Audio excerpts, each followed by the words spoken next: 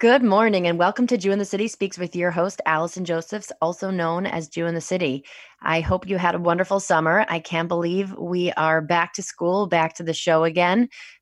It was a nice hiatus, but it's great to be back.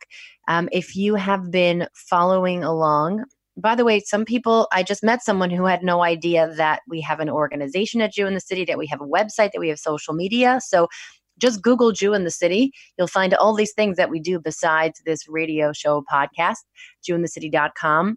We have a big event coming up. It is now just under 3 months away. It is called the Orthodox Jewish All-Star Awards. And at this event, we showcase some of the most exceptional Orthodox Jews in their professional fields. The idea at Jew in the City is to reverse negative associations that people have about Orthodox Jews.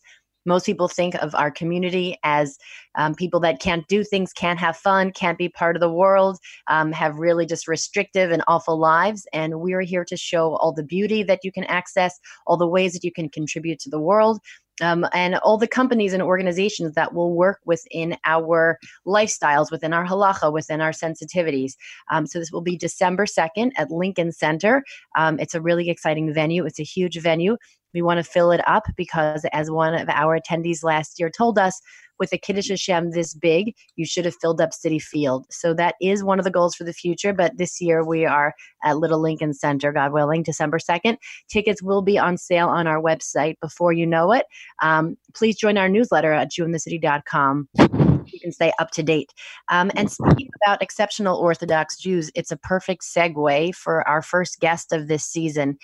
The special thing about this woman is that I actually have a past with her from like 20 years ago. I know, like, how could that be? I was just born 20 years ago. How could I already have a past then with someone? But 20 years ago, I was in seminary in Israel. I spent a few months at Neve, and there was this amazing madricha who was a chassidic woman. I guess I didn't quite realize quite how out of the box and cool. I knew she was cool, but I didn't quite realize sort of how, unique she was at the time. And we lost touch. And then I heard from her last year and what she's been up to. And it is my great pleasure to present to you Dr. Nechumi Yaffe today on our show. Hi, good morning. So I'm going to give a little biographical information. Nechumi Yaffe is a postdoctoral research fellow affiliated with Princeton Department of Sociology and the University Center for Human Values. Nechumi's research examines from a social psychology perspective how identity, social norms, and authority play a role in creating and preserving poverty. Her work focuses on the ultra-Orthodox Haredi community in Israel, a population currently understudied. Current and future publications consider the perceptions, I don't know this word, and heuristics that shape the community's members' decisions in the face of scarcity. This project aims to inform you and improve policymakers' decisions and to expand the understanding of the intricacy of poverty. Nechumi earned a Ph.D. in political science from Hebrew University in Jerusalem. She is the first woman from Israel's ultra-Orthodox community to achieve a postdoctoral position. So that's pretty impressive. So, you're basically an all-star too. So thank you so much for joining us today. Thank you. It's nice to be here. Yes, we do have a past, Allison. I do remember you as a student, and I remember how nice you were. Just a nice person, Thank you. Smart and original. And I liked it at a time. I remember everyone was kind of going with the flow, but you just kept having your own ideas about things. I remember it very clearly, and I remember really respecting it. So yes, this was 20 years ago, and we are ancient by now, Ancient, but we're still okay. We're still doing okay, Nechumi. So, yeah, we're still trying to kick it off. Wait, so let's just talk about where you come from, what your, what I think is so special about the people that we get to highlight on this show, and then through all of our channels, is that I think it serves a couple different roles. I think it's a Kiddush Hashem to people outside of the Orthodox community in general to change their perceptions about what Orthodox or Chassidic could mean. I think it's a Kiddush Hashem to the modern Orthodox community to understand the Chassidic community in a more nuanced way. And I think also that it can be inspiration for people within the community to understand that their dreams or sort of feeling like they may not fit into a regular box doesn't mean that they can't stay from or can't stay Hasidic. So we want to show all these possibilities. So we're so excited that you're an example of all these ways to make being from a positive experience to people from every part of the world. So can you tell us a little bit about your Jewish background growing up, where you grew up, how you grew up?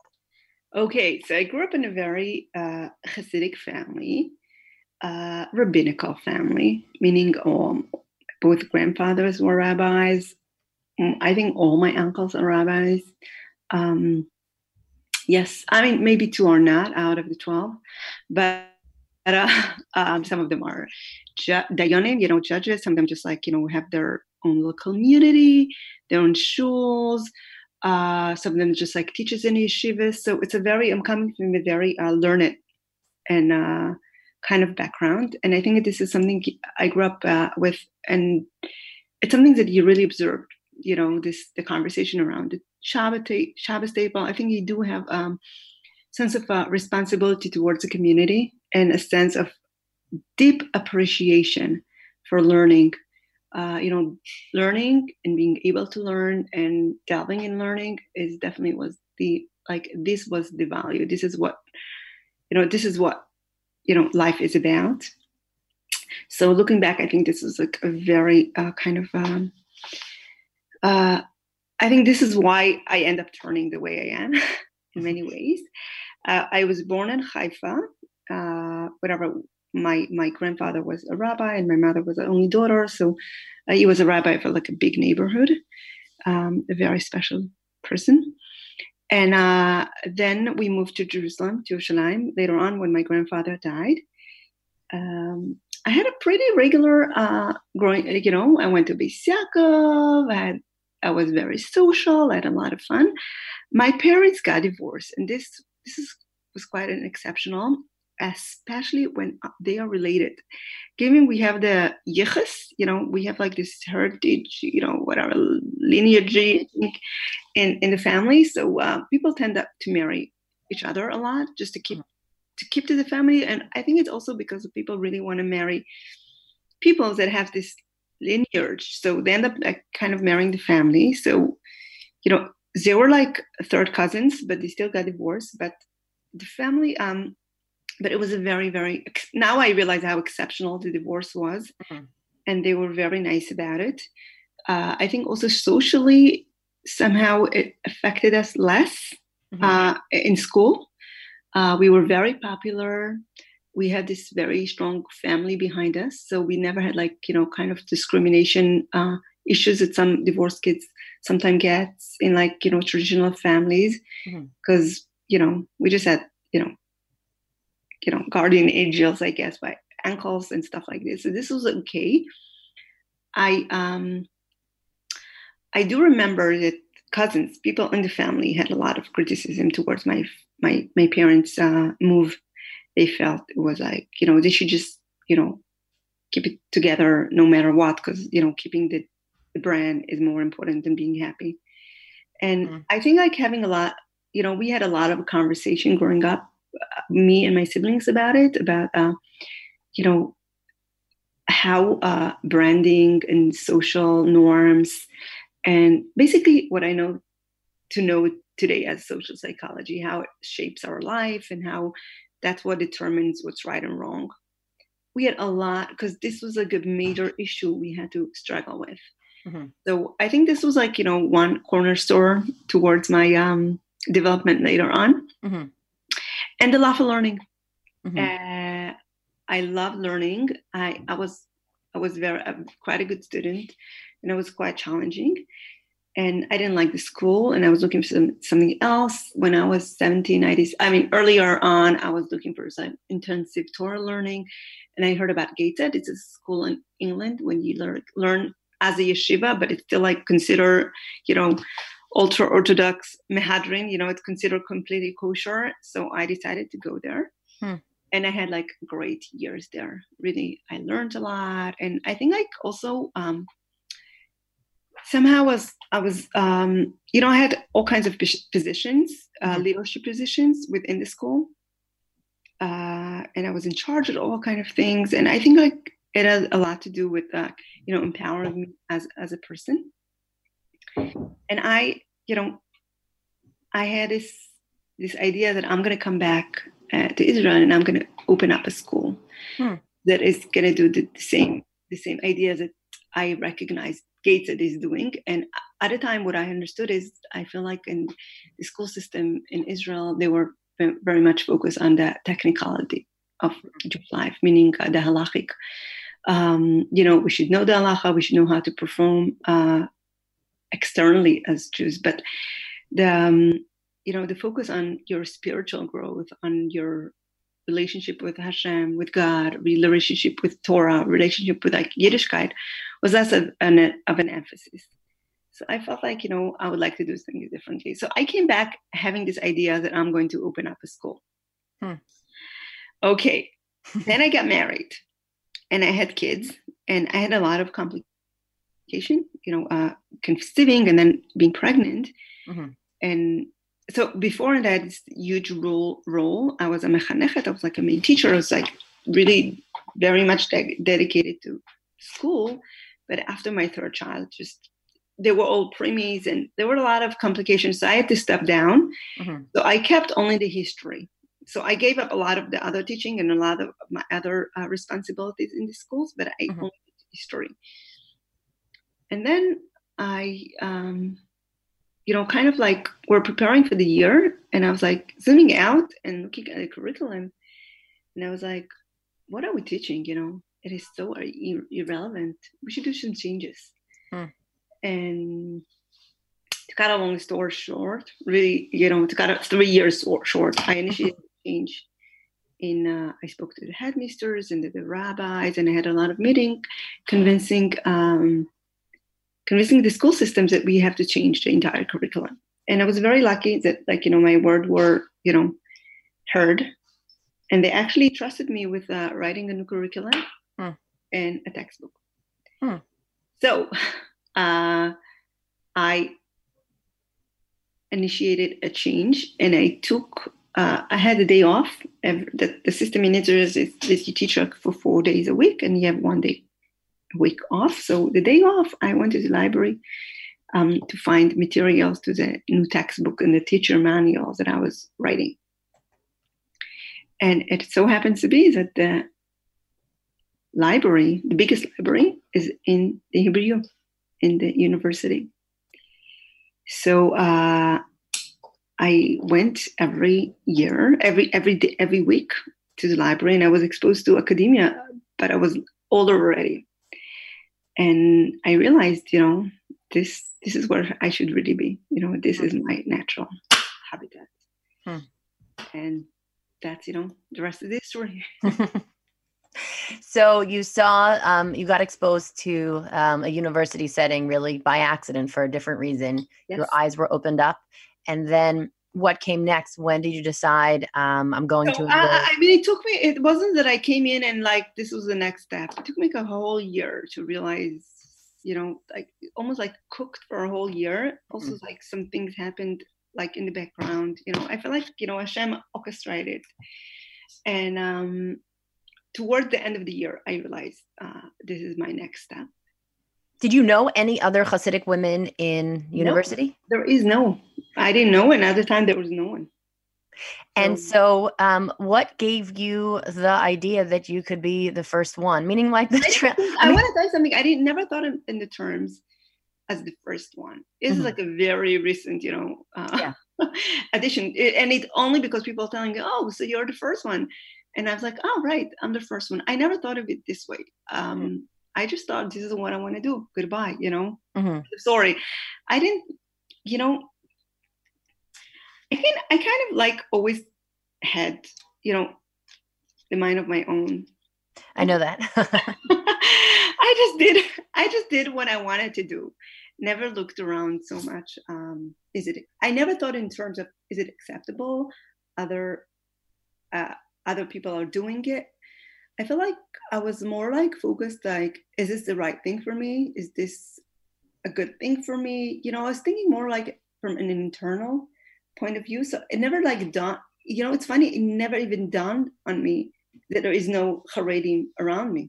It didn't even dawn on me. I was I was just doing my own thing. I think what this is, I think you're sort of not being in that mindset from the people that I speak to that have issues in the Haredi world that sometimes feel too trapped. It's because I think they feel so sort of concerned about what everyone around them is thinking. And the people that I see that are the happiest in the Haredi world have an attitude of, I'm a good person. I have a moral compass. I have, a Rav. I have my own direction, as opposed to sort of Allison, can I interrupt and just, yeah.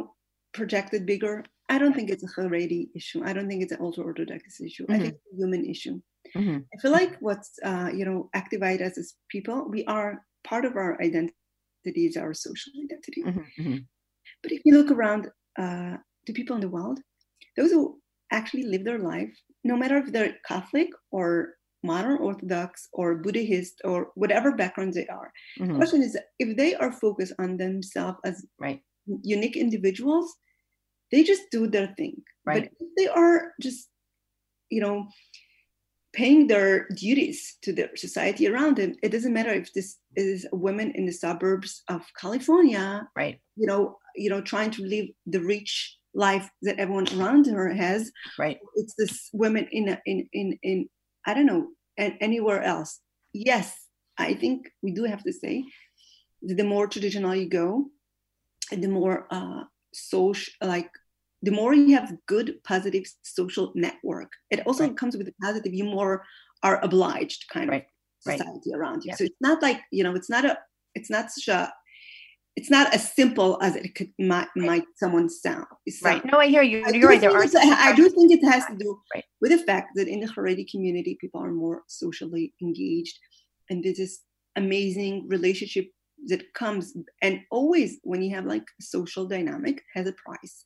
But at the end of the day, if you're persons that are focused on yourself and your duties in life, it can be from a spiritual perspective. It's like, what is my obligation in this world? As Mesilas Yesharim says, it could be like, I came to this world to fix something.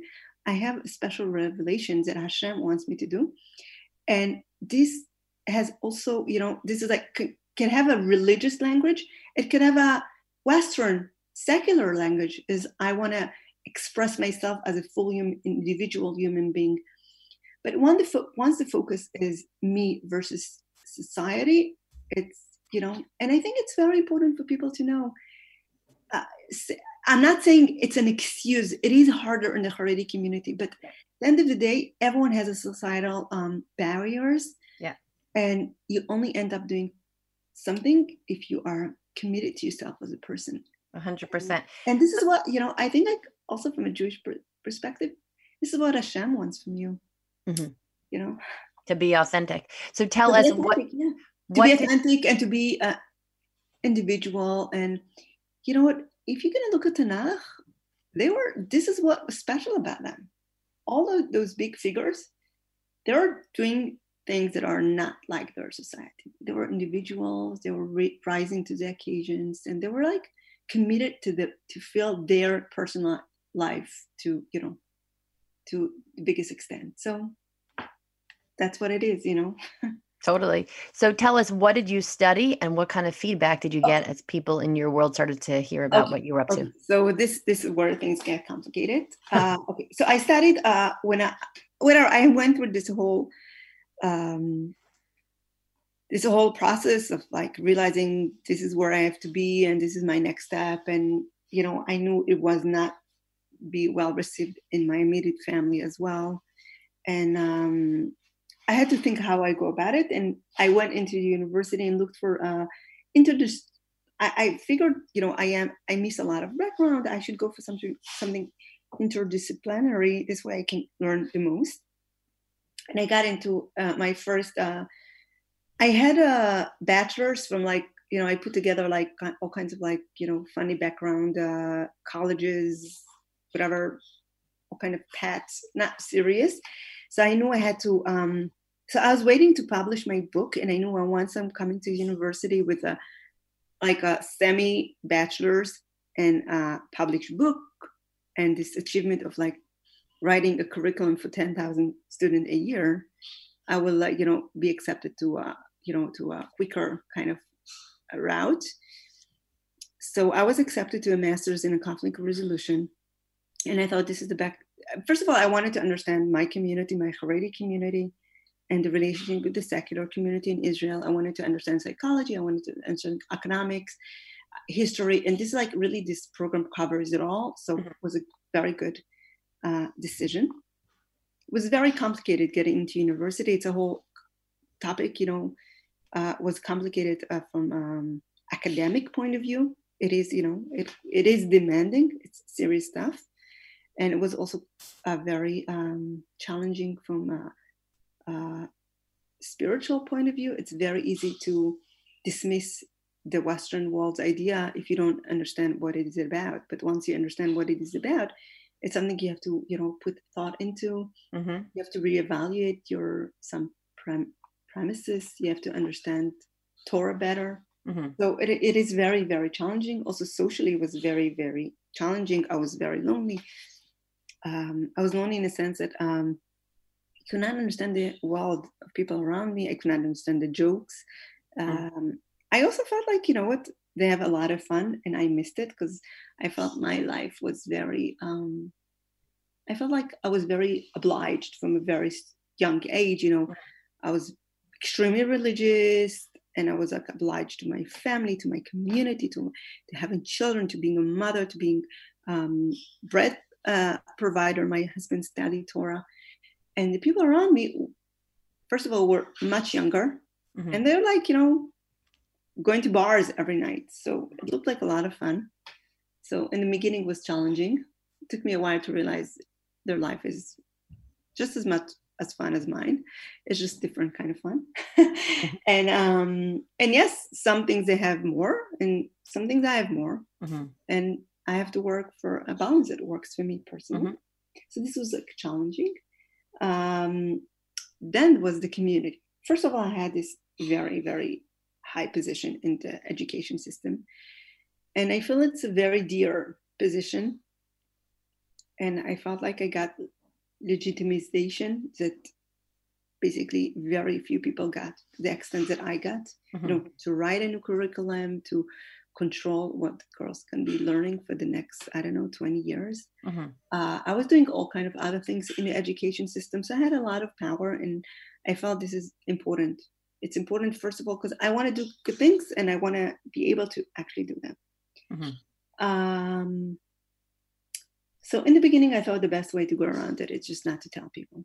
So I basically did not tell people, just my immediate family, which I got mixed reactions. Siblings and my father really supported me. They were very happy, very proud. I was very lucky that it went for me well. Not right away, but took a while. But then I was succeeding. So I think it's easier to get support when you succeed. And we have to keep it in mind because, some people feel like, and then, I feel like it is very important for me when people hear it to realize there's always a combination of very hard work, very, very hard work. And then there is a combination of luck. We have to be honest. And I think I was also lucky in many ways. But I work very hard. I still work very hard. I don't like saying it about myself, but I think it's important. So I don't know many people who are willing to work as hard as I am. So if people want to succeed in life, they have to realize it has a price tag. Yep.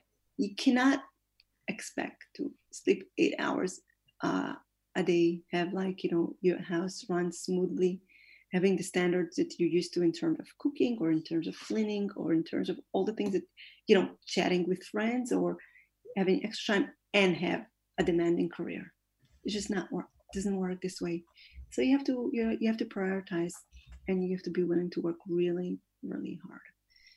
And if you're not up to it, it's great. And you're going to do other amazing things.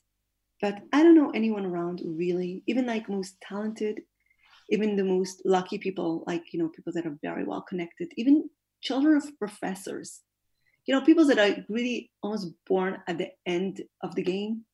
So you think like, we just have it delivered to them. Even those people that are lucky, and there are some people who are lucky, if they're not willing to work hard, it's just not going to work. So people have to realize if it's very easy to sit on the couch and say like, if I only wasn't Haredi, if I only hasn't this background, that parents, that marriage, that children, yes, some people have it harder and some people have it easier, but in order to succeed, really like to have like some exceptional achievement, you have to work hard. So those who are willing to, put themselves in the front line, they will make it. Amazing. I love it. This is wonderful life advice for anyone in any Yes, position, in any background. I think it's like, even if you go to the stock market or like things that seems like easy money or seems like easy success or seems like, she just knew this guy and this guy just appointed her. It doesn't work like this. It can, lock and open for you the door. So, but it's not enough. You have to walk. So tell me, what was the response of the secular people that you encountered at either university or in your postdoc at Princeton? Okay, so I think like overall I had an exceptionally good warm welcoming from the secular world. I was very surprised. You live in a Haredi world. You live in all this. People are really like feel like they're being hunted and hated. So was not all good, but I can definitely remember sometimes. First of all, I was the only Haredi person on board on the university. So whenever something, came about, I was the one to, to get a fire. And I had some very, very, very tough conversation. And some, people were blaming me. People were screaming at me. People but I could see that people really like care and they hurt. I could see it. And sometimes it was very unpleasant. But overall, the experience was very positive. I feel like most of it, like 80% of it was exceptionally warm, curious. People just wanted to understand my world better, respectful. And did you break down stereotypes? Did anybody tell you you're not what I mean, this is the thing that I get all the time. Oh, like, we didn't think Haredim are doing this and that. Oh, we didn't know Haredim know those things. Oh, we didn't know like this is the way you do things. So I keep getting all the time, and also I'm getting, oh, so you're just not a real Haredi. You probably like a secular became Haredi. Oh, how come you know that? I got all the stereotype. I hope, and I hope that I broke stereotypes. I myself had to break a lot of my stereotype about the secular world as well. So I feel like it was a mutual learning. I feel like I also got mixed reaction from the professors themselves. All in all, I think I got very nice, warm welcoming, but there were those professors who were really not nice and also very not biased, very biased. And some of them told me some things that are really, looking back, if I would hear those things today, I would I don't know, sue them, but I would definitely make a big deal out of it. And I was just so naive, and I was like, oh, is it just a hate Haredim? I didn't realize that it has actually, they're not legally supposed to tell me this, but whatever.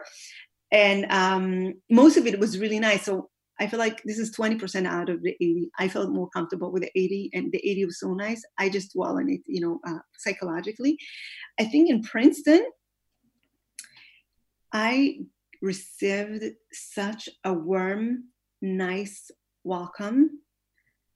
In Israel, I felt like I had to go on my toes and I had to be very careful.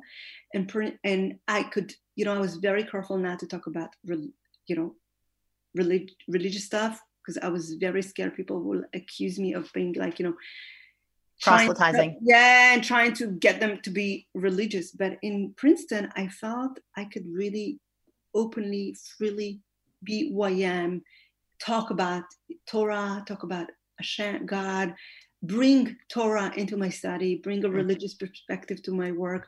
I feel like in Princeton, it was really taking it to a different level. And I feel like I'm extremely grateful. I got also a lot of respect for the courage to go so far. And it is a very special, very, very special platform for me as a person and as a researcher. And they were just always so sensitive and curious in a way that they wanted to hear more, not just out of politeness. When I brought my religious perspective, they were embracing it. And they were okay, so how we can do the research, the actual science from this perspective, which is wonderful. One last question. We got about a minute to wrap it up. What message do you have for someone Haredi who's listening right now? You spoke to Project Makom. We love to show different options to our members, that there's a range of places that you can be authentic, you can be yourself, you can be educated. Right. So for someone that feels like the box is too small for them, what would you tell them about being able to pursue education, but also maintain your standards Jewishly? The only box that you have is the box that you yourself put on yourself. Take it out. It doesn't exist anywhere. And if you are religiously devoted, you're only going to be more so going out. It's not going to affect you religiously. And just there. Don't blame it on religiosity. Don't blame it in a community. Face yourself. Maybe you just don't have the courage. Maybe you have to go and get some help to get more courage. But it's not about your religious background. It's not all about it. It's a very small part. And anyway, if you want to make it in life, you're going to have a muscle. So start building it now. Love it. All right, Nechumi, thank you so much for your time. I know you are slammed and super busy. We are so privileged to tell you. Pleasure, Allison, and good luck. You're doing wonderful work. And same to you. Take care. Okay, and you can catch us same time, same place next week. Bye-bye.